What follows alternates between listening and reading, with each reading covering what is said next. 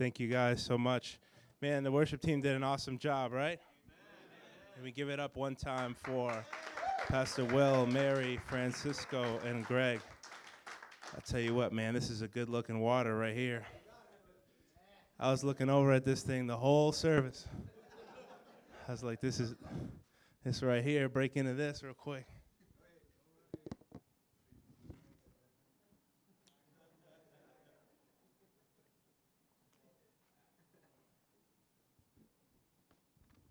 Listen, bro, that's what I get for preaching. I got to enjoy it, you know? But all jokes aside, you know, I count it as a huge honor anytime I get to be behind this desk and share with you guys, you know, because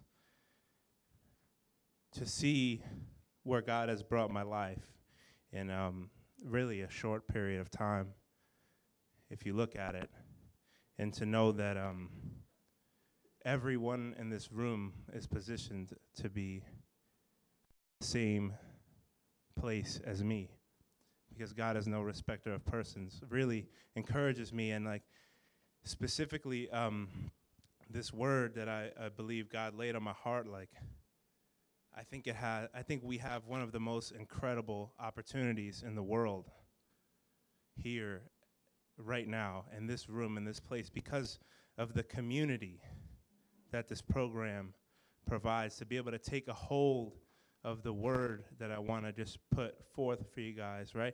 And nothing specifically happened necessarily to lead me to share this, but I want to talk about unity. To be honest, I didn't really have a direction. I just kind of dug into the Bible, and you know, everything started to come together, and you know, things that have been on my heart for weeks now would be drawn back out and you know, confirmed in what I was reading and what I was hearing and what I was studying. You know, and it was that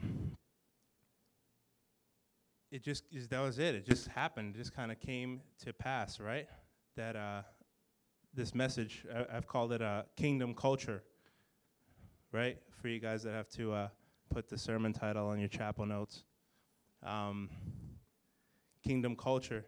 You know, I know that unity is very important to God, and if you want to start to turn your Bibles to the book of Ephesians in the 4th chapter, I just want to dig into, like, you know, what unity really looks like on a practical level,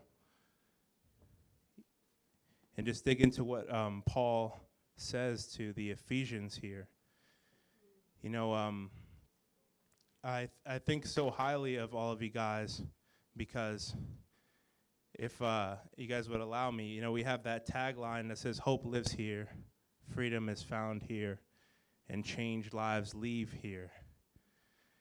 If you would allow me, I want to add something to the end of that tagline: changed lives, changed communities, and changed lives, changed families, changed lives, changed legacies and futures. So I look out into this room of men, and I see a sea of potential. So is everybody at Ephesians chapter 4?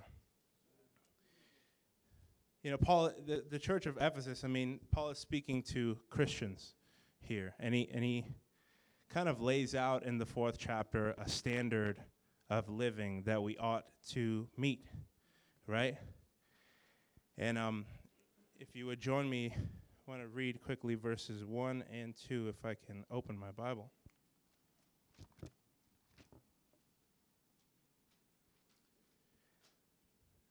As a prisoner for the Lord, then, I urge you to live a life worthy of the calling you have received. Be completely humble and gentle. Be patient, bearing with one another in love. When's the last time you felt like you were completely humble? You know, Paul starts his argument and by urging the church of Ephesus here to make allowance for each other's faults, to try to understand, because he's painting a bigger picture here about unity and the role that everybody has to play in the body.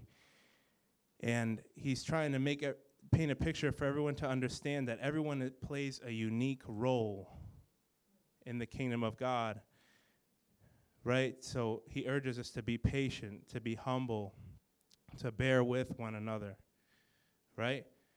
Everybody has, I feel like when you're going through the program, everybody has that one person who just like gets under your skin, or like every time they pass by you, it's just like, you just walk by them in the hallway. Even worse, if they're in your room, it's even worse. I remember this guy who, does anybody know what I'm talking about? Am I talking to the right group of guys here? There's this guy here, I'll leave his name out just in case he's watching. But he really did not have a concept of like personal space. And I remember this one time, man, I was like pissed at this guy.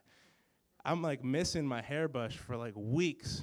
And one day I'm just fed up with it, you know what I'm saying? And I go, and his dresser was next to mine. Man, I'm like so meticulous. I like put everything exactly like where I know where it's gonna be. You know what I mean? Like I don't like OCD to the max. So like this brush goes missing, and it drives me nuts for weeks, right? And I look in this dude's top drawer, and what do I find? My hairbrush. He'd been using it, and I went with like every intention to just have him feel every piece of my wrath. And, nothing sunk in. But it was a funny story. A lot of stories like that. But, there's a reality here that Paul is talking about where those feelings that come up in us to like want to challenge and want to like have a defense for ourselves necessarily, he's kind of saying that there has to be a point where those feelings die before the needs of the kingdom, right? In verse 3, Paul shares to make every effort to keep the unity of the Spirit through the bond of peace. To make every effort, not some effort. You see, grace levels the playing field for all of us as Christians. Grace makes us all sons and co-heirs of God, right? And the Holy Spirit creates an environment where oneness can happen, where unity can happen. However, as Paul is instructing here to make every effort, if there was no requirement on an interpersonal level, right, for us to put forth an effort to maintain the peace, then we wouldn't have to. I wouldn't have this sermon here in front of us, right? I mean, we know that that God is our peace, right? And we're gonna jump into Ephesians chapter 2, verse 14, but it actually says that word for word. But we have a role in maintaining peace, right, on an interpersonal level with one another, right? Peace is the glue that keeps us unified. But to keep peace, we need to have a relationship with the Prince of Peace, right? Where he is ministering peace to us. How could we think we could have peace on our own strength? Peace is a fruit of the Spirit. By living a life worthy of the calling, as we read in verse 1, we keep the peace with one another. Keeping peace often involves a great personal sacrifice. I can tell you I wanted to wring my friend who took my hairbrush by the neck, but I couldn't for the sake of peace. Verses 4 to 6, there's one body and one Spirit, just as you were called to one hope when you were called, one Lord, one faith, one baptism, one God and Father of all, who is over all and through all and in all. This chapter points to being connected to God and being connected to one another. Paul offers the illustration of a body, right? And everybody should know a body because we all have a body, right? And the body, it symbolizes our role in the kingdom, right? of coming under Christ in unity to carry out the mission of Christ, the head. We are the body under Christ, the head, right? And when the body is connected to the head and the body's relationship with the head is in good standing, it knows what to do. I mean, it knows how to act. A hand doesn't have thoughts of its own. A command comes down from the brain to the nervous system to say, hey, grab this, and you grab it, right? So, you guys following me? We're able to be connected to God and love, connected to God and each other because of what Jesus did on the cross. The playing field is leveled. We are all unified under Christ in the body. That's what Paul is telling us here. So when we cross our arms and harden our hearts to our neighbor, it's a big problem. You know, I see it as like crippling the body. The body of Christ doesn't function as it ought to if its members are turned against each other. If two body parts are fighting against one another, it makes the task at hand much more challenging and sometimes even impossible to do. Not that we have the power to keep God from doing what he wants, should he choose to. But I'm sure you guys can understand what I'm saying here. But in verse 7 of chapter 4, Paul says to each of us, grace has been given as Christ apportioned it. We have the grace that we need to maintain peace and unity amongst each other. Skipping down to verse 11 and 12, Paul talks about, read it for you guys quickly. So Christ himself gave the apostles, prophets, evangelists, pastors, teachers to equip his people for the works of service so that the body of Christ may be built up, right? And all of us are gifted uniquely for one purpose, building one another up under one mission, Christ and the kingdom of God. But we can't build anything with our arms crossed.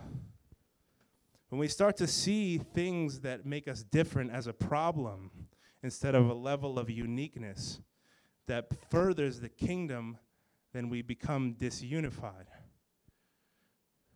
When we allow comparison to create insecurities in our lives, we can't operate in our full potential. Our uniqueness, as a matter of fact, affirms our unity. A body wouldn't be made up of only mouths, would it? Because it would do a whole lot of talking and not allow it to get done. We need one another. Verse 13. Until we all reach unity in the faith and in the knowledge of the Son of God and become mature, attaining to the whole measure of the fullness of Christ. Unity breeds maturity, and maturity allows us to attain the whole measure of the fullness of Christ. Like I read that, I'm like, man, I want that. You know? There's like a level of fellowship and community that God desires for us. That's why in Psalms 133, verse 1, it says, how good and pleasant it is when brothers dwell together in unity. Look at the implication that this text is giving us of what our fellowship should look like with one another. And when you look at your relationships in your life, honestly, take a look. Do you see that? Do you see relationships living up to the full potential? Verses 14 and 15. Then, when we're built up, we will no longer be infants tossed back and forth by the waves and blown here and there by every wind of teaching and by the cunning and craftiness of people and their deceitful scheming. Instead, speaking the truth in love, we will grow to become in every respect the mature body of him who is head, that is Christ. Here we have the why and the how. We become mature so that we aren't blown back and forth by every wind and every teaching. And the how, by speaking the truth in love. Spiritually immature people, Paul compares them to infants, are unstable in their commitments and easily deceived. This is what the text is telling us. Verse 17.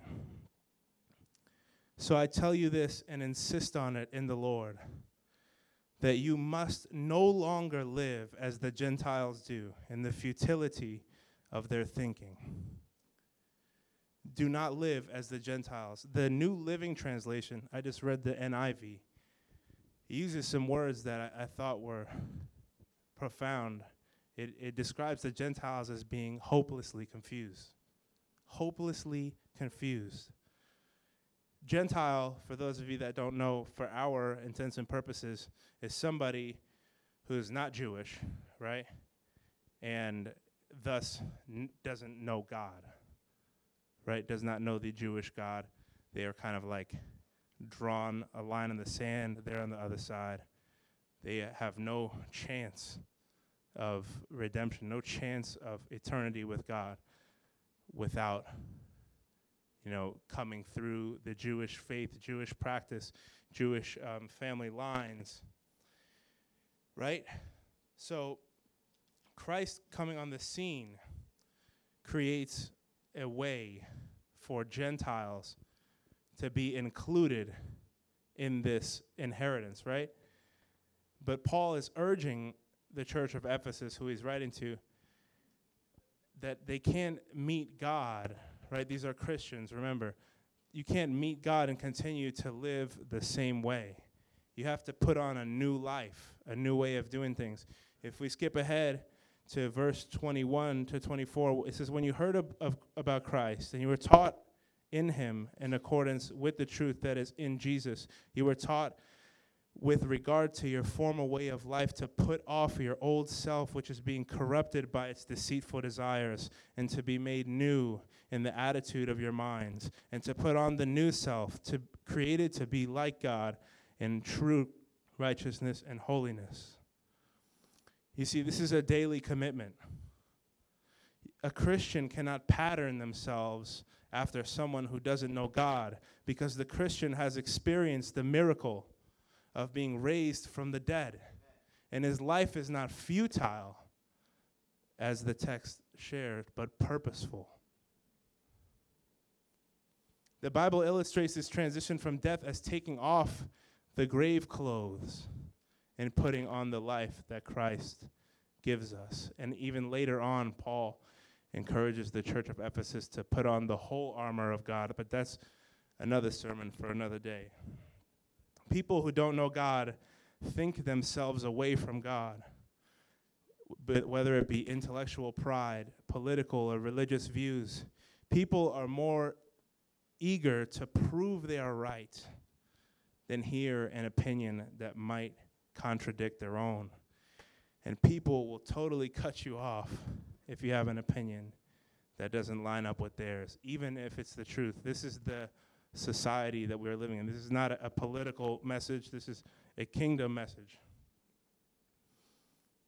The term people have coined for this kind of act is cancel culture, which is why I named the sermon Kingdom Culture. People, I'm telling you, I can't log on to my Facebook without seeing people tearing each other to shreds because they don't agree on certain issues. And God has just burdened my heart so heavily over this. These Christian people that I see canceling people out left and right, not taking the time to bear with,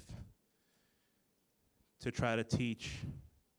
They contradict themselves because they won't take the steps to bring about actual change, right? They just want to take the easy way out. Hit the block button, not have to deal with it. You keep your problems over there. But leading people to actual change is hard. And people don't want to do that. It's a lot easier to say, you're canceled. Thank God he doesn't deal with us so mercilessly. That's where you're supposed to say amen. Thank God he doesn't get fed up with us and cancel us, because none of us would be here right now. Cancel culture totally stands as an affront to kingdom culture. If we are to follow in Christ's example, then cancel culture should be far from us. But how many times do we find ourselves ready to cancel someone out? I used to be so sensitive, and I remember, I was that dude. If you offended me, you're canceled. We could live in the same house, but you're dead to me. Where in this book is that character trait reflected in the heart of God? And I'm telling you to be transparent. This word came to me first, and God had to really heal me from that. I don't want you to think that I still act that way. But some people will cling to their ideologies and philosophies all the way to hell, just for the sake of proving a point. The Pharisees, when Jesus would teach, they would demand for Jesus to give them a sign. Show us a sign. It wasn't because they wanted to see God move. It wasn't because they wanted someone to get healed, but they wanted to prove their point, that if Jesus didn't heal this guy, then he's not the Son of God. Or if Jesus healed this guy on the Sabbath, then he broke the law and he's not perfect, right? Oftentimes, the path to Christ-likeness is simply laying down the right to have a defense for yourself. I said keeping the peace can involve personal sacrifice. And sometimes you don't get to prove your point for the sake of peace. Sometimes you don't get to say, I told you so, for the sake of peace. Sometimes you don't get to have things your way. But allow me to ask you this. If you disagree with God on an issue, and if your feelings don't align with what God says, would you still submit to him? Because to say no is to say that God is not God, and is to remove him as the head of your life. If it's written in this book, is that enough for you to submit to him? Verse 18 of chapter 4.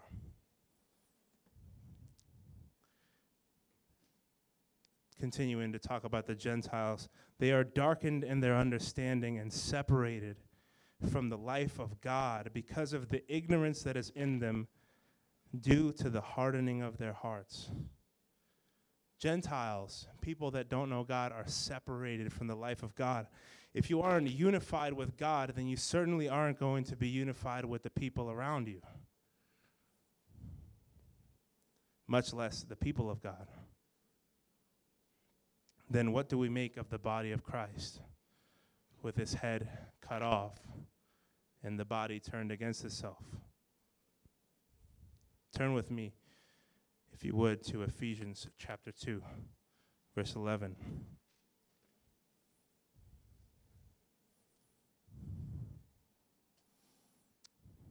Therefore, remember that formerly you who are Gentiles by birth and called uncircumcised by those who call themselves the circumcision, which is done in the body by human hands.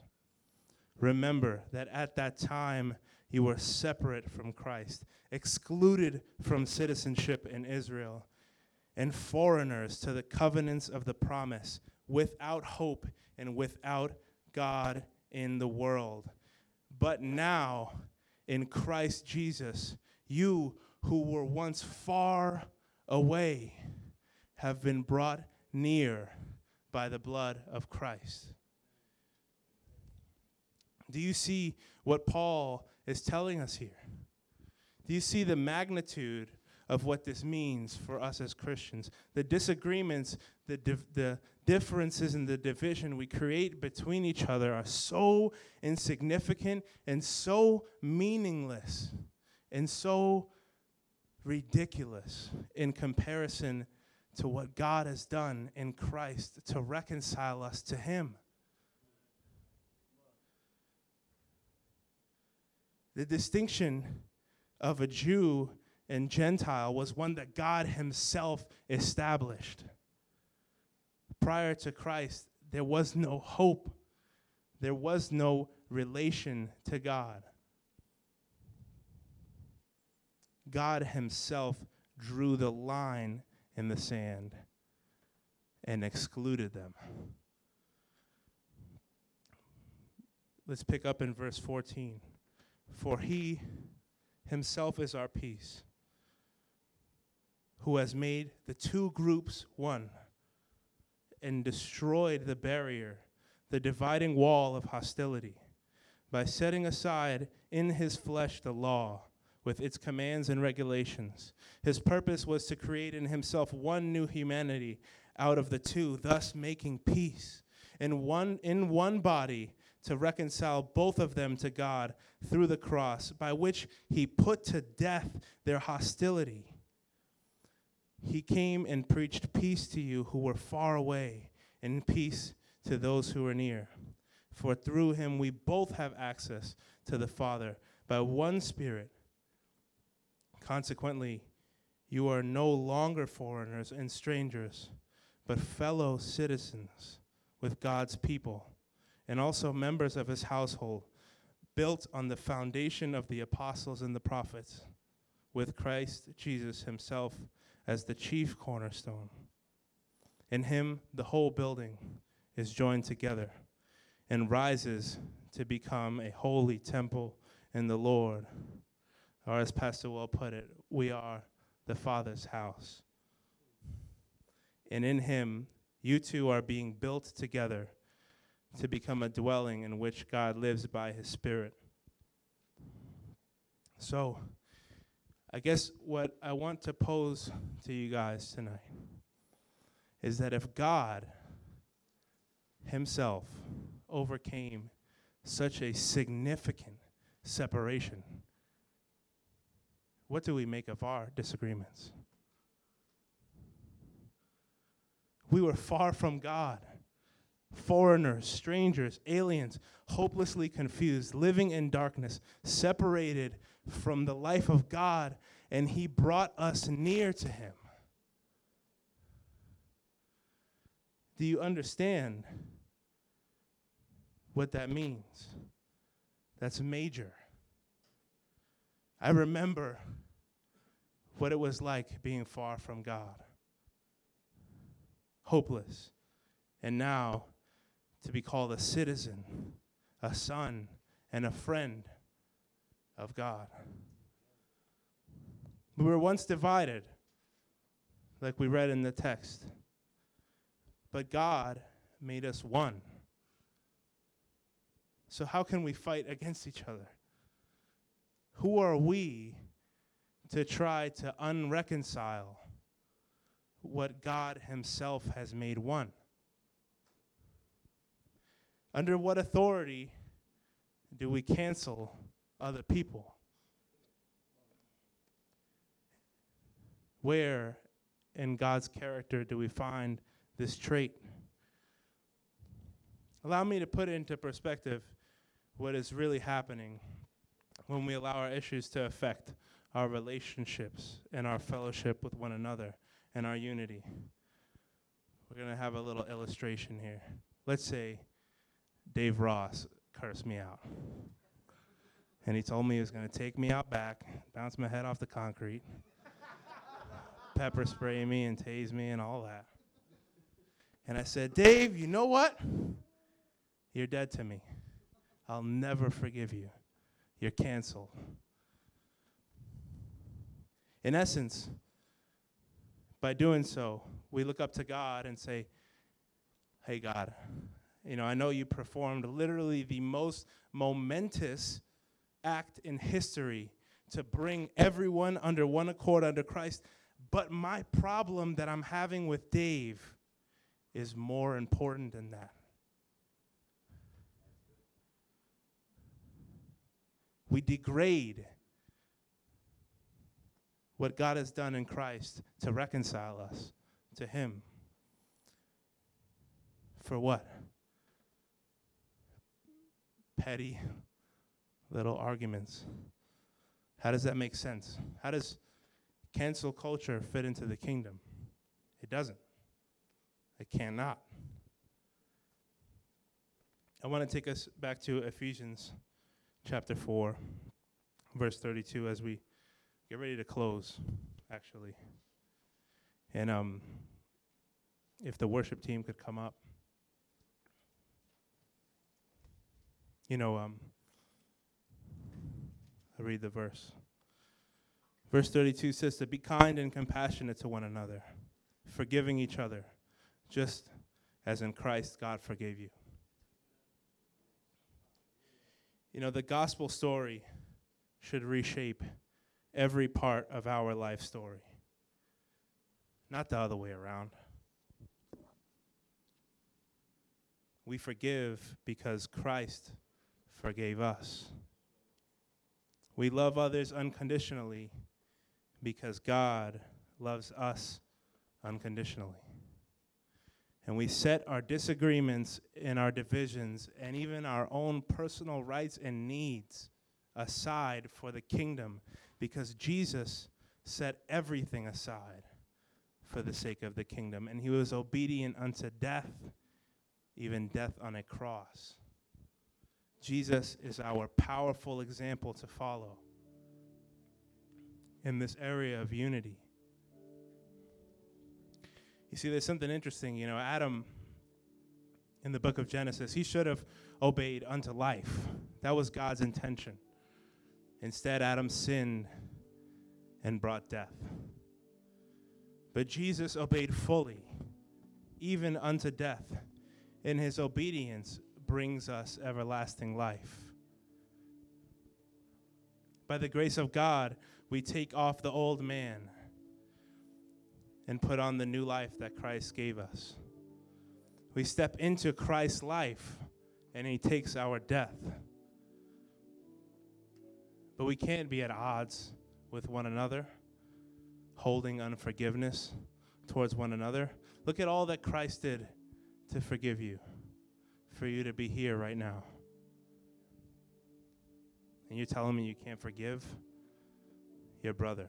I would encourage you to go read 1 John 4:20. So I'll close with this. And I'll turn the service over to Pastor Will. But Christ has reconciled us with himself and one another, that we would build each other up under Christ. We accomplish nothing by living like and thinking like and acting like people who do not know God. The differences and the disagreements that we have and that we create amongst one another are so insignificant in comparison to the work that Christ has done in reconciling us to God. So I'll leave you with this last sentence. We cannot cancel what God has reconciled. Amen.